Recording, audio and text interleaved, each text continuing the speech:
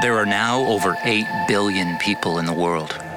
More than 3 billion have never heard the name of Jesus. They wake up each day without ever having the opportunity to hear the gospel message.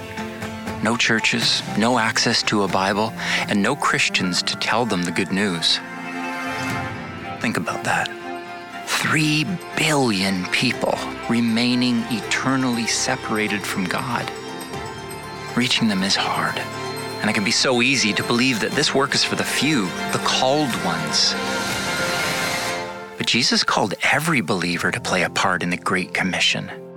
The question is, how will you respond to Jesus' call?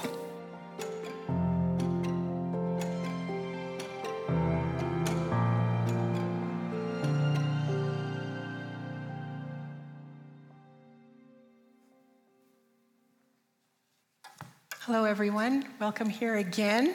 My name is Dolly Oliech. I'm the missions pastor at Northview. It's great to be with you in the service. If you are new here, welcome here. Please see the lovely volunteers at our Connect desk. If this is your first time here, they have a gift for you. As you may have noticed, today's service is looking a little bit different. Well, it's because it's our Global Focus Weekend. You hear us at Northview say a lot about gather, grow, and go. Gathering together as a body like we're doing right now. Growing as we dig into God's word in Bible studies, in community groups, and the like.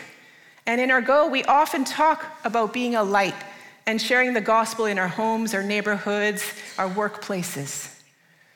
Go also has a global aspect, one that Northview stands behind in the way that we want to see the gospel going to the ends of the earth through our partnerships and our missionaries, and even through you. We're a sending church with 21 missionaries, and we want to send more.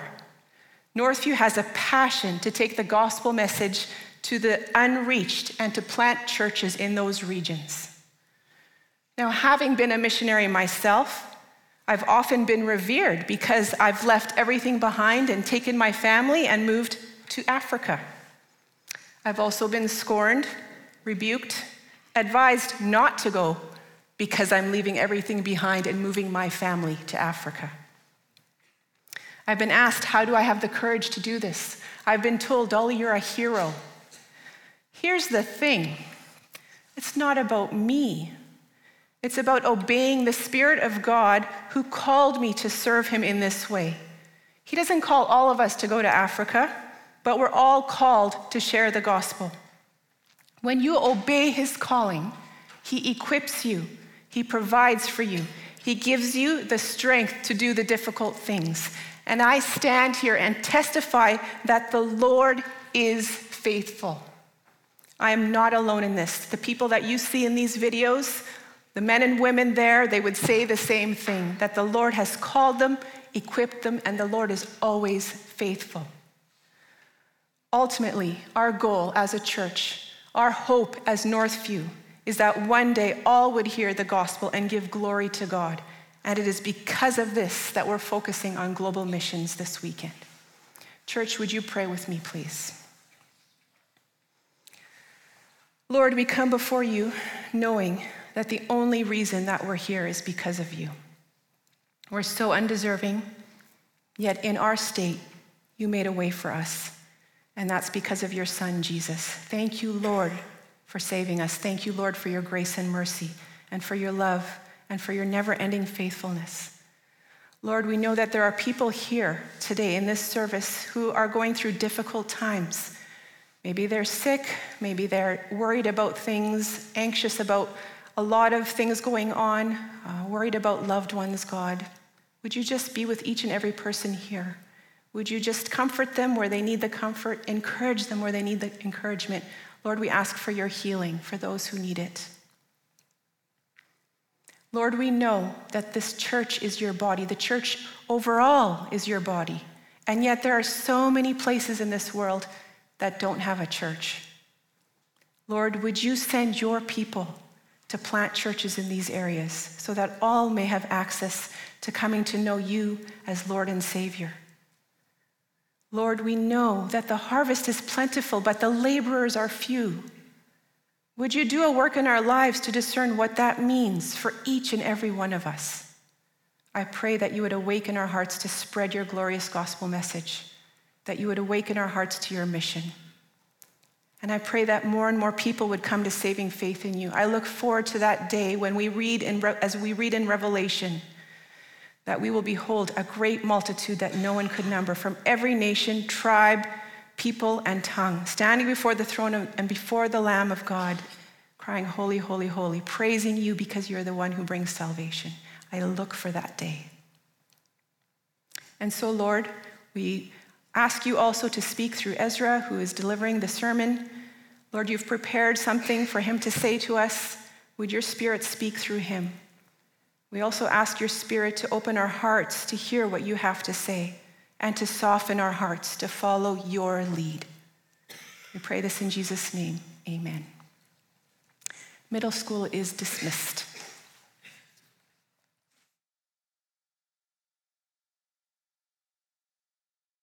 When I initially went overseas, there wasn't necessarily a calling for me to go. Contemplating who I was and thinking, I don't have the gifts. I don't know the Bible very well. I've never shared the gospel in my own town even. I began feeling this overwhelming desire that I have Jesus and I have the Bible, and that's really all we need. It was that second part where it was like, I'm going to commit my life now to a hostile place, to a place where I can't have a status on the internet. I can't be a name for myself, so that some may be able to hear the gospel. No, it was not easy at all. Having a 1-year-old with us, it was a hard adjustment, but still, we knew that we're in God's hands and we're doing what He asked us to do. I think that's the hardest thing, is to be away from your kids and your grandkids. And yeah, there are really tough days where you're just really missing your kids. And there are seasons where it's extra hard. And I don't think there's any special formula on how to deal with that loss. But we still remember but we felt called to come, and that's part of the call. When my parents first told me about leaving, my initial reaction was, no, I don't want to do that. I felt like I had made good friendships, and I was afraid of losing that. All of those fears, they were real. It was like this duality of, I feel like I'm missing something, but also rewarding in a sense where I get to keep those friendships, but I also get to make new ones. 9 months out of high school, I had no idea what I wanted to do. There was no burning passions in my heart. And I was like, Mom, what should I do? And she's like, I've heard of this organization called YWAM. You should look into it. I went into the classroom and they have all the YWAM values written out on the wall. And it was like, know God. I was like, great. It said, make God known. And I was like, oh no, they're going to make me talk to people about this stuff. And I had a legit panic moment. We kind of want to remove some of the missionary stigma, or some of the thought that to be a missionary, you have to be a certain type of person. And I think that's where actually sometimes it's not incredibly difficult to go. Sometimes when you get there, the sacrifices aren't as crazy as you may have imagined them to be. I'm not overseas material, and God called me to Thailand. So somehow He chooses who He wants to use, and He can bring anyone. My biggest fear probably was that the coffee would taste bad. No. And it doesn't. So just for clarification. It's hard. You don't see a lot of things happening quickly. The culture is very different. The language, which is Arabic, was very hard. And yet every day, you walk out your door and you look at your neighbors and you realize most of them have never heard the gospel. They have never encountered the love of Jesus. And how can I say no to serving there?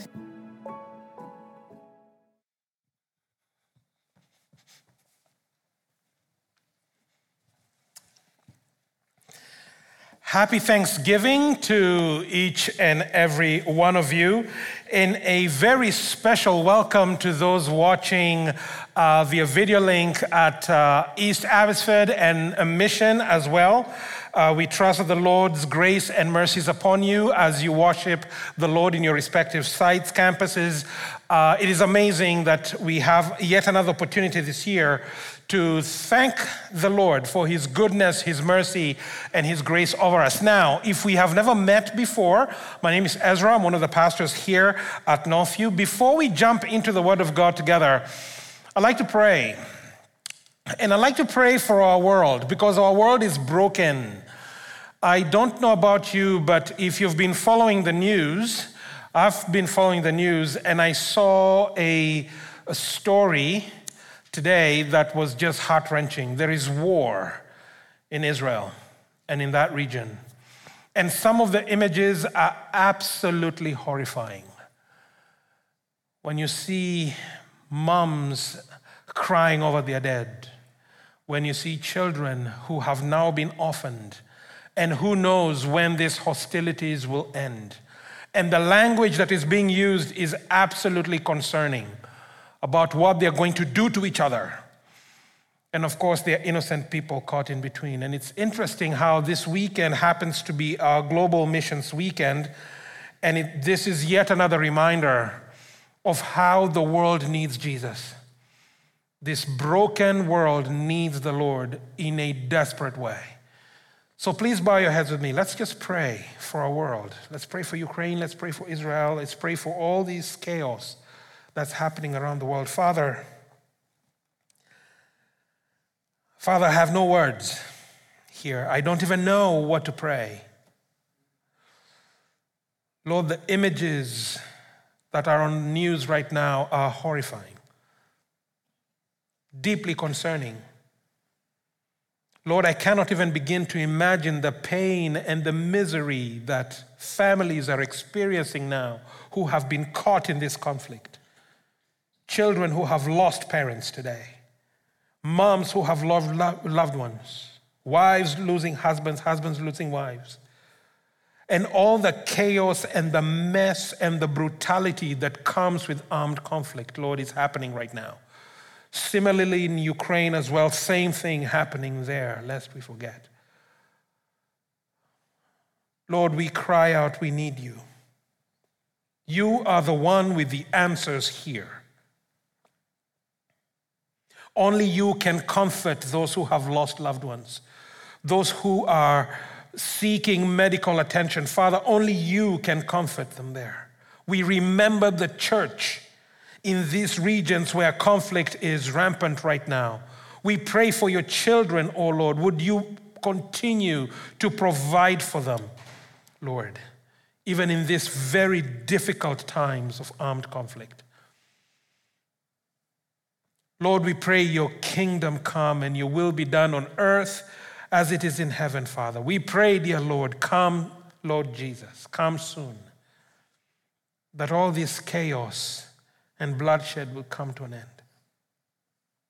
So, Father, we do not know what to do, but our eyes are on you. Address this plague that is continuing to wreak havoc in our world. In Jesus' name, amen. Now you will need a Bible. Matthew 25 is where we will be spending some time this weekend as we look at the Lord's Word together. Now, if you've been at Northview for a while, you will know that we've been working our way through the Gospel of John, and we began at the fall kickoff season. We began John chapter 12, and we are working our way to the end of the book. And what is interesting, in the Gospel of John, from chapter 12 all the way to the end, that is just recording events that happened in 1 week. Because Jesus will die in Passion Week. So John 12 all the way to the end is Passion Week. And everything you read there is all happening within 1 week.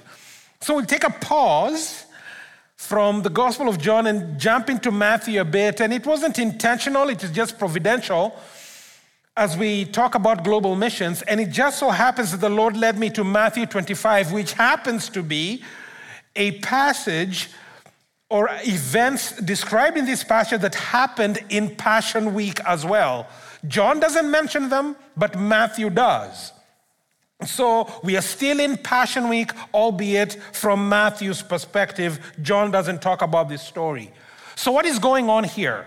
So just to give us a very, very quick flyover. Matthew 24:25. Jesus is walking out of the temple. His disciples are looking at the temple. They see all these stones and they see all these grand buildings, and they are talking about the grand buildings. Jesus looks and says, none of these stones will remain here. And the disciples are like, what? Yeah, this place, will be destroyed. What? So Jesus goes to the Mount of Olives. He's chilling. His disciples come and ask, hey, Lord. They come secretly, Lord, so you were talking about the end times. Can you tell us what will happen then? It's the same question that your child or that you may ask in your community group. Like, what will happen when Christ comes back? What are the events that will precede his coming? And when he comes, what will happen? We know what will happen after he makes the new heavens, new earth. All the saints will be worshiping Christ together. We'll all be having fellowship together. It'll be amazing. But before the new heavens, new earth, what will take place? This is the question the disciples asked Jesus in Matthew 24. So Jesus will respond. He'll say a whole bunch of things will happen there. And what will happen? There'll be birth pains, meaning there'll be all these wars and rumors of wars. There'll be persecution and chaos, and false prophets will emerge and they will lead others astray. And not only that, the love of many will grow cold. Love of many, which one? Believers. The love of many, those who will have professed faith in Jesus, those who are disciples of Jesus, their love will grow cold in those days. And not only that, there will be false Christs who will emerge, who will lead people astray. And Jesus goes as far as saying, no one knows the day or the hour of the return of Christ. No one will know this. No one knows it. And in light of that, now we find ourselves in Matthew 24, verse 45 and following all the way to 25:30. Jesus will give 3 parables, and these 3 parables are now aimed at his disciples, or should I say the church, to us as well. And these 3 parables have a singular point, and the point is you and I need to be ready for the coming of Christ. We don't know the day, we don't know the hour, but his coming will be sudden. Therefore, you need to be ready. So the first parable will talk about servants who are on the job need to serve well. They will need to serve well. So in other words, you and I are servants of God. We need to be about his business and be faithful in how we serve. The second example, talking still about the servants of God, but this time Jesus in his parable says, you are brides waiting for the groom to come. And so a bride waiting for the groom to come, she will be preparing herself, she'll make herself pretty. She's waiting for her groom to come. Therefore, church, we need to be focused on the coming of Christ and not meandering and doing other things and be clouded with the cares and the pleasures and the riches of the world. We are waiting for the coming of our Messiah. And then the third parable, which is our text today, is servants need to engage the master's affairs. The servants now will need to engage their master's affairs. And I have 3 points that we'll be working our way through here very quickly. The first is a task. There's a task that is assigned to the servants in this parable. Second, there's the trustworthiness of the servants. How are they to serve? What does the master expect of the servants? And then third, the accountability of the servants. There will be an accountability that will be required of them by the master. So the task, the trustworthiness, and the accountability, all of this having to do with these servants. Again, the text, Matthew 25, 14 to 30. So, the task. We will read the text in small portions as we go along, as we take in this story and really get deep into what it actually means. So, the task, Matthew 25, 14 and 15, just these 2 verses to start us off. This kingdom of heaven, it'll be like a man going on a journey who called his servants and entrusted to them his property. To one, he gave 5 talents, to another 2, to another 1, to each according to his ability. Then he went away. We'll stop there for now.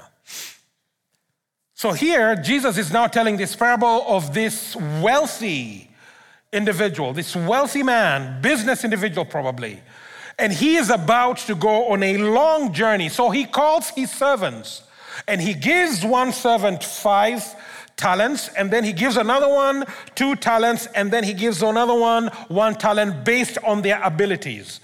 Now, this word servant needs to be understood this way. This is a bond servant, or should I say a slave.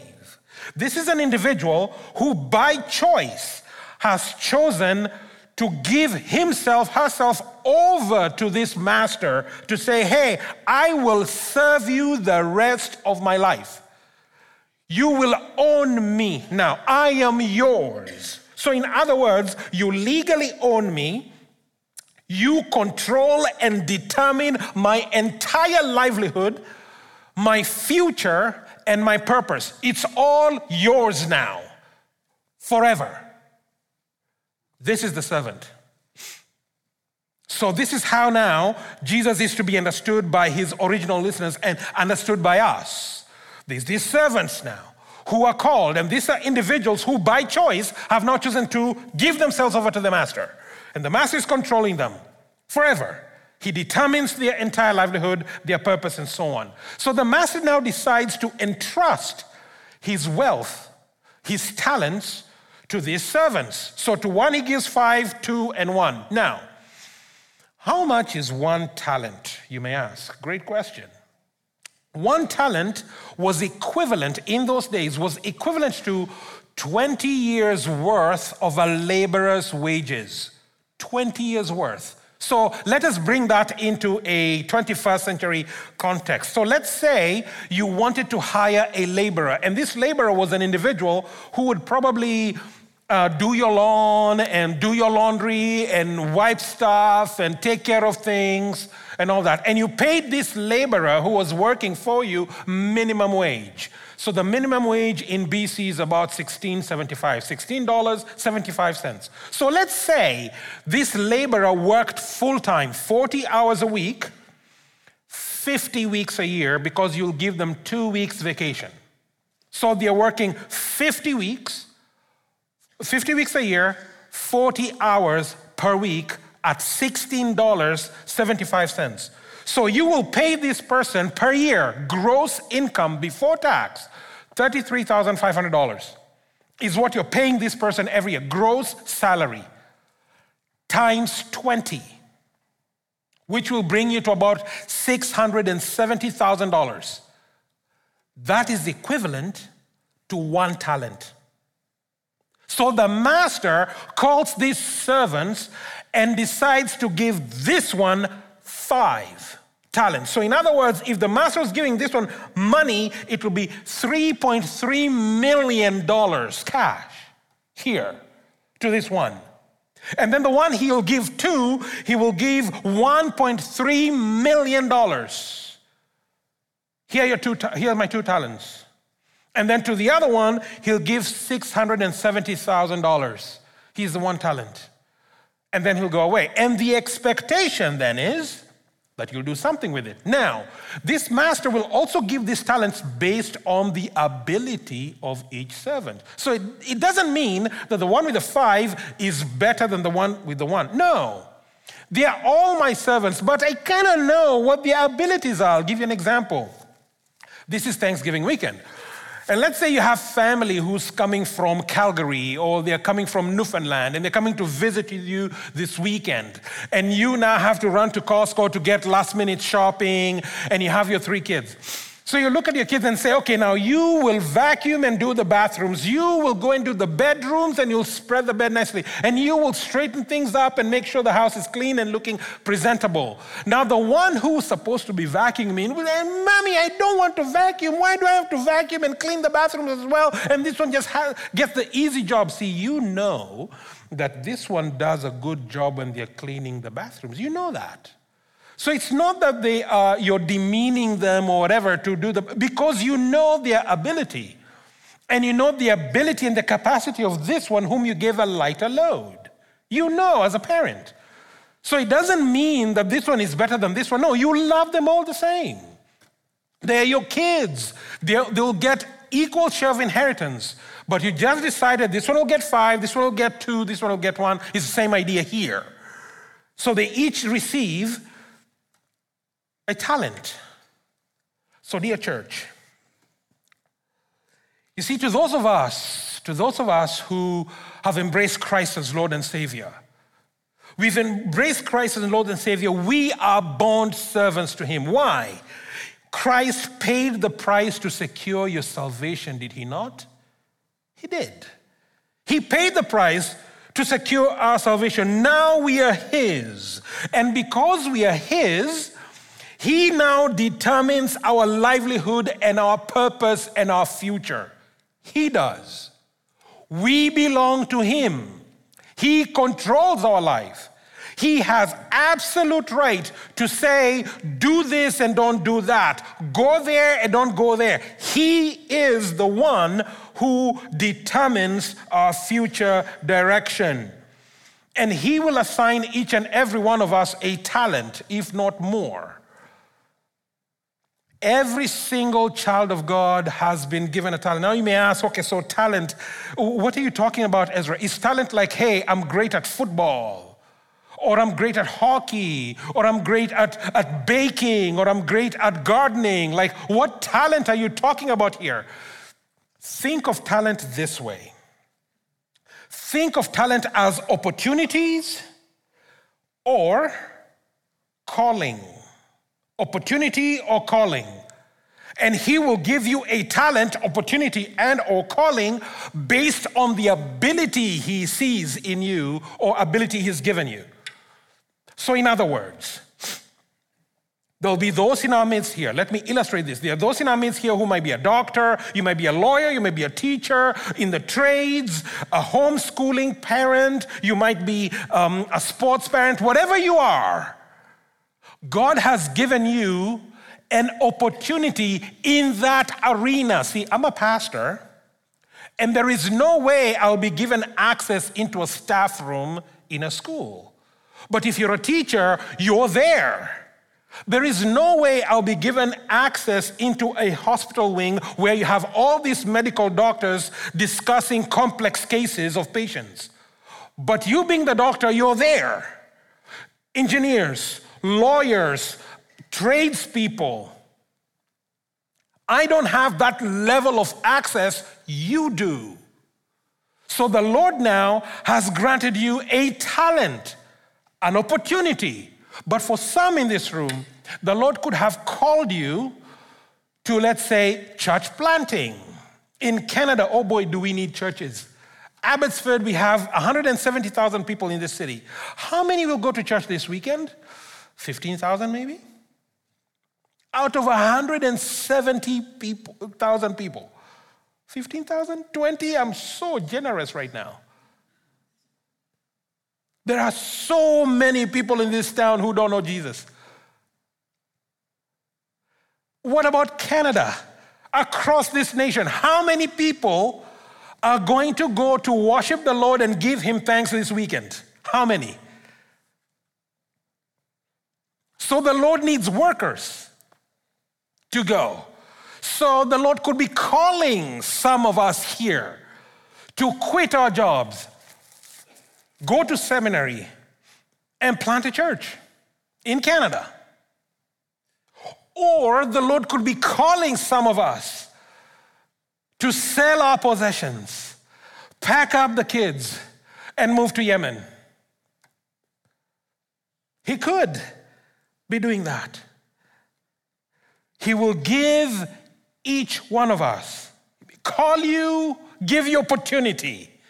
He'll give you a talent or talents. And he'll expect you and I to engage in his work and in his mission. He will expect you to work. Now, this one received 5, this one 2, this one 1. It's not because one is better than the other. So the talent giving, the opportunities, the calling may be different, but the master is expecting that the effort be the same. The effort must be the same, regardless of the talent you got. So just because you're a missionary in Thailand and you say, oh, so-and-so is a missionary in Thailand, oh man, they're giving it all for the Lord, so that's great. Well, I'm just in Abbotsford, so I really, I don't need to push as hard as that person. You do need to push. The effort has to be the same, even though the talent may be different. The talents will be different, but the effort the same.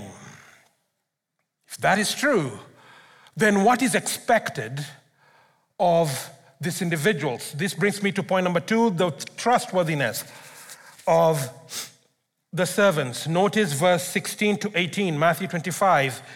He who had received 5 talents went at once, right away, no wasting time, and traded with them. And he made 5 talents more. So also he who had 2 talents made 2 more. But he who had received the 1 talent went and dug in the ground and hid his master's money. So the one with the 5 talents, he had 3.35 million. He worked hard, and he doubled it. So now at the end, he had 6.7 in hand. The one who had 2, which was 1.34 million, he worked hard, now he has 2.6. Doubled the master's money. Now, let's just pause with those 2 for a moment here. Now you may assume, it is easy to double this money, right? It's easy. Because the passage here is kind of like one sentence. The one who received the 5 went at once and traded with them, and he made 5 talents more. That is verse 16. Verse 17, same thing. So also he who had 2 made 2 more. End of story. Just one sentence and one sentence, so it kind of like seems easy. Don't assume it was easy. Why do I say this? Remember, the master had gone a long time. And like you and I know, the economies are never stable. There are ups and downs, gains and losses, and it's just crazy. And then there is war and attack, and things go haywire. And then there are days when you make hay because the sun is shining, and then the storm comes and takes it all away. So there's a lot of work, a lot of effort that these 2 guys, the one with the 5 and the one with 2, there's a lot of creativity, a lot of effort, a lot of hard work went into doubling the investment. Now, you may say, okay, Ezra, I really appreciate the hard work that these people are doing. I really appreciate that hard work. But you're probably thinking, but Ezra, let's talk about the money here. 3.5 million, it's a lot of money, but it's kind of not a lot of money when you actually think about it. Because if I sell my house, my BC box, nothing fancy, I'll maybe get half that. So, yeah, 3 million or 1.5, it's a lot of money, but it's not a lot of money really. So, if I had that kind of money, you might think, I might just scale up my business, or I might beef up my stocks and make sure that they are stable, or I might just engage in this entrepreneurial venture that is familiar to me. I might talk to a friend, and maybe we can put some money into a project, and then we can maybe get a good return. So doubling this money is not going to be as hard as you seem to imply, Ezra. Well, let us take this plow deeper, okay? Let us now, if Jesus were here in the 21st century, how would he unpack this for us? Just so that we can understand and appreciate the weightiness of what he's saying here. Now, I want you to imagine for a moment, take all your earnings, gross annual earnings, your gross annual earnings. Think about that number for a moment and have it in your mind, your gross annual earnings. So we are talking not just your salary from your work, but also your investments, your properties, gained value on different things you have, and bring it all together. Such that if you're to liquidate at the end of the year, this is the number. So this is your gross annual income, okay? Gross. Multiply that number by 20. How much is that now? That would now be equivalent to 1 talent, right? Times 5. Now that is what your master gives you, and he is expecting you to double the money. Now if you're in business, all of a sudden, the business ventures that you were thinking you'd invest $3.5 million, that will not work. There's a whole other way of thinking here, because the simple ways in which you've been making money is not going to be enough to handle the enormous amount that your master has now put on the table for you and me. In other words, you will feel you're in over your head in a big way. You will have no idea what to do. It's not going to be easy. This is the weight that the servants who got 5, 2, and 1 would have felt. It will require a different approach. It will require a different kind of thinking. This assignment will push you way out of your comfort zone. See, in the first century, doubling an investment was not easy. My goodness, you had to put your back in it and then some. This is why enter the third servant who received this talent. The passage says, well, what did he do? He buried the talent. Now you may say, oh, this is an idiot. Why did he bury? Well, in the first century, it was normal or considered responsible if you received significant amount of wealth, like money or gold or whatever. One of the safest ways to deal with it is you go hide it in the ground. There is no safety deposit box. There are no government bonds you can buy. There's none of that. The most secure thing is you need to know what tree in what corner of the earth, of the world, that you hid that talent. And even some archaeologists are finding treasures that were buried centuries ago, because this was customary. People would do this. This is the responsible thing to do. So you will notice that this guy who received 1 talent, he did not spend that money. He was not like the prodigal son who went and wasted it on booze. He was not one who lost his master's money either.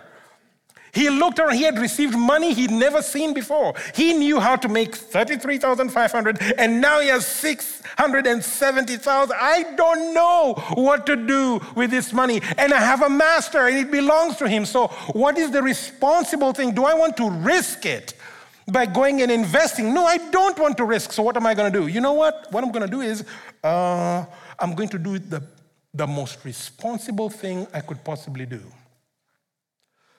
I'm going to bury it. I'm going to hide it. I don't want to lose it.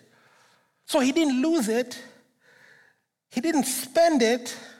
He did what he thought was the responsible thing. He played it safe. You see, you and I belong to Christ, and we are his servants. He has given each one of us at least 1 talent, if not more. You and I.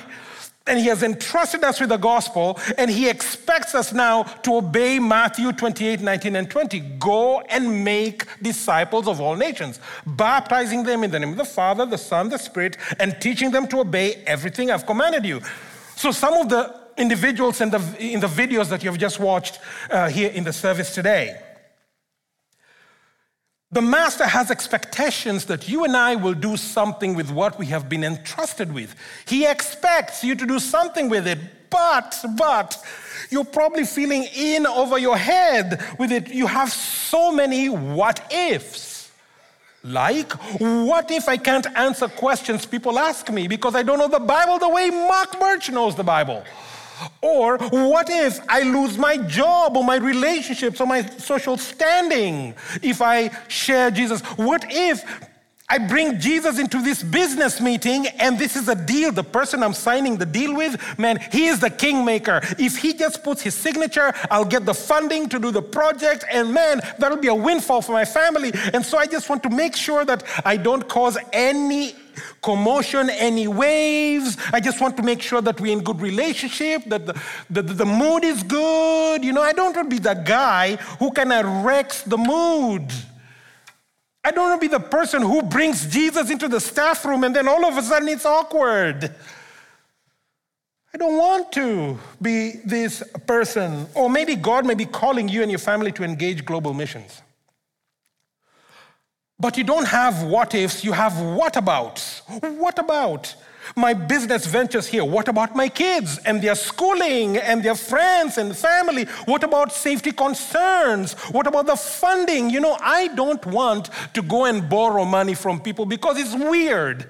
I don't want to be that guy who everybody runs away from when they see me because I'll be asking them, have you signed up my pledge? I don't want to be that guy.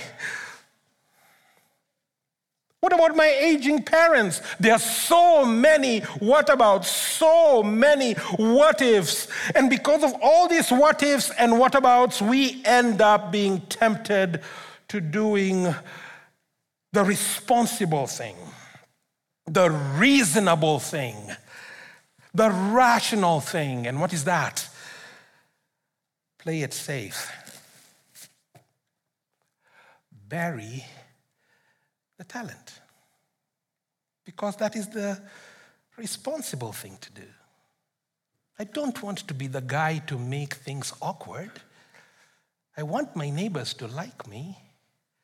I don't want to lose my job. So the responsible thing is to hide it. You and I do this, don't we? We do this a lot. We do this a lot. So what happens now? Look at verse 19 to 30, the accountability. Now after a long time, the master of those servants came and settled accounts with them. And he who had received the 5 talents came forward, bringing 5 more, saying, Master, you delivered to me 5 talents. Here, I have made 5 talents more. The master said to him, well done, good and faithful servant. Oh my, you and I love that. Well done, good and faithful servant. You have been faithful over a little, I will set you over much. Enter into the joy of your master. And he also, who had 2 talents, came forward, saying, Master, you delivered to me 2 talents. Here, I have made two talents more. His master said to him, well done, good and faithful servant. You have been faithful over a little. I will set you over much. Enter into the joy of your master.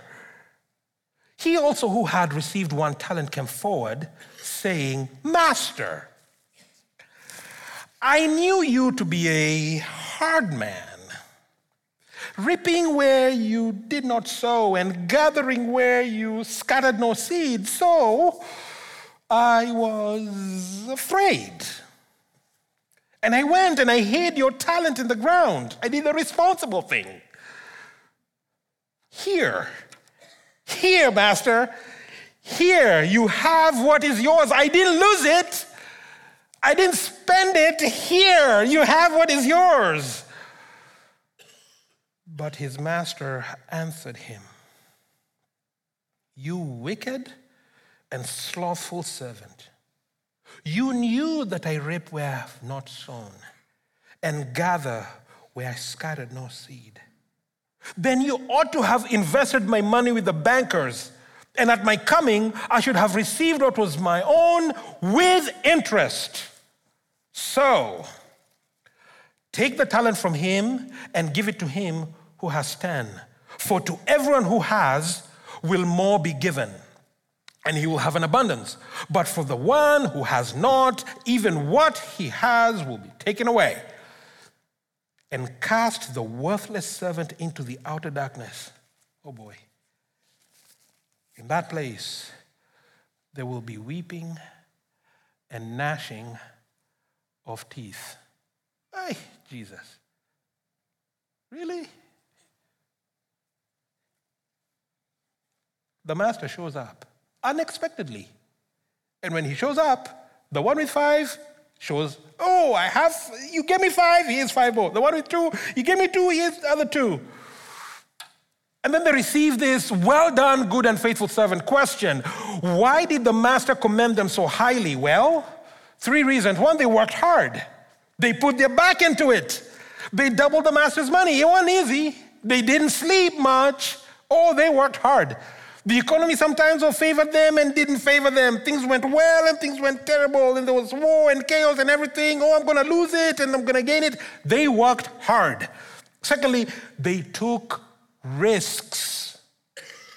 They took risks in order to invest. Anyone who is starting a venture, it is a big risk because you can take a bath in a royal one.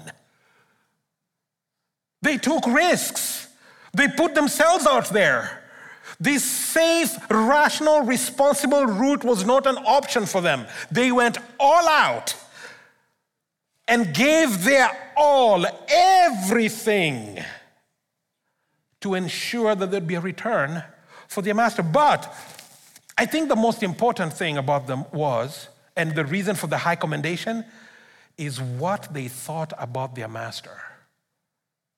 My master is worthy of all of it. My master is worthy of all of it. They held their master in high regard. Let me give you an illustration. Not a good one, but walk with me. Walk with me. Let's say your father, your dad, was Usain Bolt, the fastest man on the planet, Olympic champion year after year, Olympic after Olympic. No one beats this guy. When on your mark said, he gone. He's the king of the Olympics, this guy. And he's your dad. What would you say about him to your buddies? You see my dad? Do you know who my dad is? There is no one like my dad. And then someone else could say, but this one is faster. Oh, really? Let's play the tape. I will show you how my dad, he is the real thing. He's the real deal. You will be bragging about your father constantly because of what he has done. Question, church. Here's a question for you. Is Jesus Christ King of Kings and Lord of Lords? Is he? Is Jesus Christ the King of Kings and Lord of Lords, church? Okay, so Jesus is King of Kings and Lord of Lords. Do you believe that with all your heart? You would say, yes, you do. Has Jesus Christ, is he the risen Messiah who saves sinners from the ultimate penalty of sin? Is he the ultimate Messiah? Yes, he is. Will Jesus come back again to judge the world and make all things new? You'll say, yes, he is. Does Jesus Christ deserve all the glory and all the honor? All of it? Yes, you would say that. Question then, are you telling the world this? See, it's easy to say yes in church. Are you saying this in the community? Are you saying this in the staff room? Are you willing to answer his call and risk it all on his account to go to the nations? Okay, forget the nations. To go across the hallway in your condominium to your neighbor's door. To tell him that Jesus is King of Kings, Lord of Lords. That he's the risen Messiah who saves sinners. That Jesus will come back again to judge. Are you going to go? Or are you going to play it safe and be like the third guy? I will do the responsible thing and hide this talent. Notice what he says. Master, I know that you're a hard man. You reap where you haven't sown. You gather where you haven't scattered seed. In other words, Lord, do you know the non-Christians in my workplace? And Lord, I don't see you working in their lives. Man, they are harder than hard. There's no way these men who are swearing at the workplace are going to ever hear me or accept Jesus. Lord, you see how difficult they are. You're not working there, so how am I going to make unless you move? There's no way. So you know what, Lord, it's easy. I don't want to make it awkward, so I'll just keep quiet. Lord, I will not take you there because it's weird. So I'll play it safe, and I will hide it. He was afraid. He didn't waste it. He didn't lose it. He didn't misuse it. He did nothing with it. He played safe. Now you may say, but Ezra, I gave generously. Ezra, do you know how much I give? Ezra, do you know how much I serve faithfully and I volunteer for ministry and I lead a community group in my... So Ezra, are you saying I must fill in the blank? Are you saying, Ezra, I must talk to my neighbor? I must be that guy who will make things awkward? Ezra, are you saying that I must quit my job and maybe go to seminary and then go on the mission field? See, your master wants you all in. All of you. Your money, your time, your treasures, your talents, all of it. All of it. Not part of you, all of you. Now you may say, oh my, really? Notice what Jesus says in Matthew 10, 38, 39. Whoever does not take up his cross and follow me is not worthy of me. Whoever finds his life will lose it.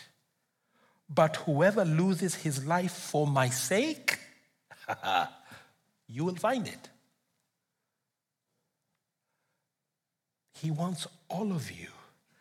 Jesus himself said, I am sending you like sheep among wolves. Matthew 10 still. So he then describes, Matthew 10, 16 and following, then he'll describe the challenges. But the challenges are there, yes, but God is there with you. Is it hard? Mm-hmm. Is it awkward? Yes. But is he there with you? Yes. Yes. 100% yes. And all the missionaries whom you're seeing on the video will say, is it hard? Yes. But is God there? Absolutely he is. Why? Because he promised in Matthew 28, 19 and 20, I will never leave you. I'll be with you always to the end of the age. Don't do nothing. Don't do nothing. Do not.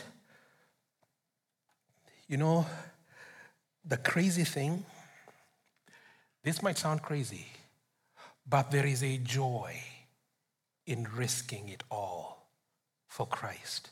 There is a joy for risking it all. If you don't believe me, there's a video that I want to play for you right now. Watch this.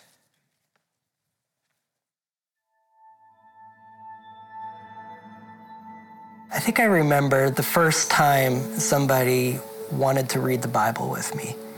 And that excitement of being like, oh my goodness, there's somebody who actually wants to know truth. Like, this is what I came here for. We had the opportunity to baptize some people in the ocean.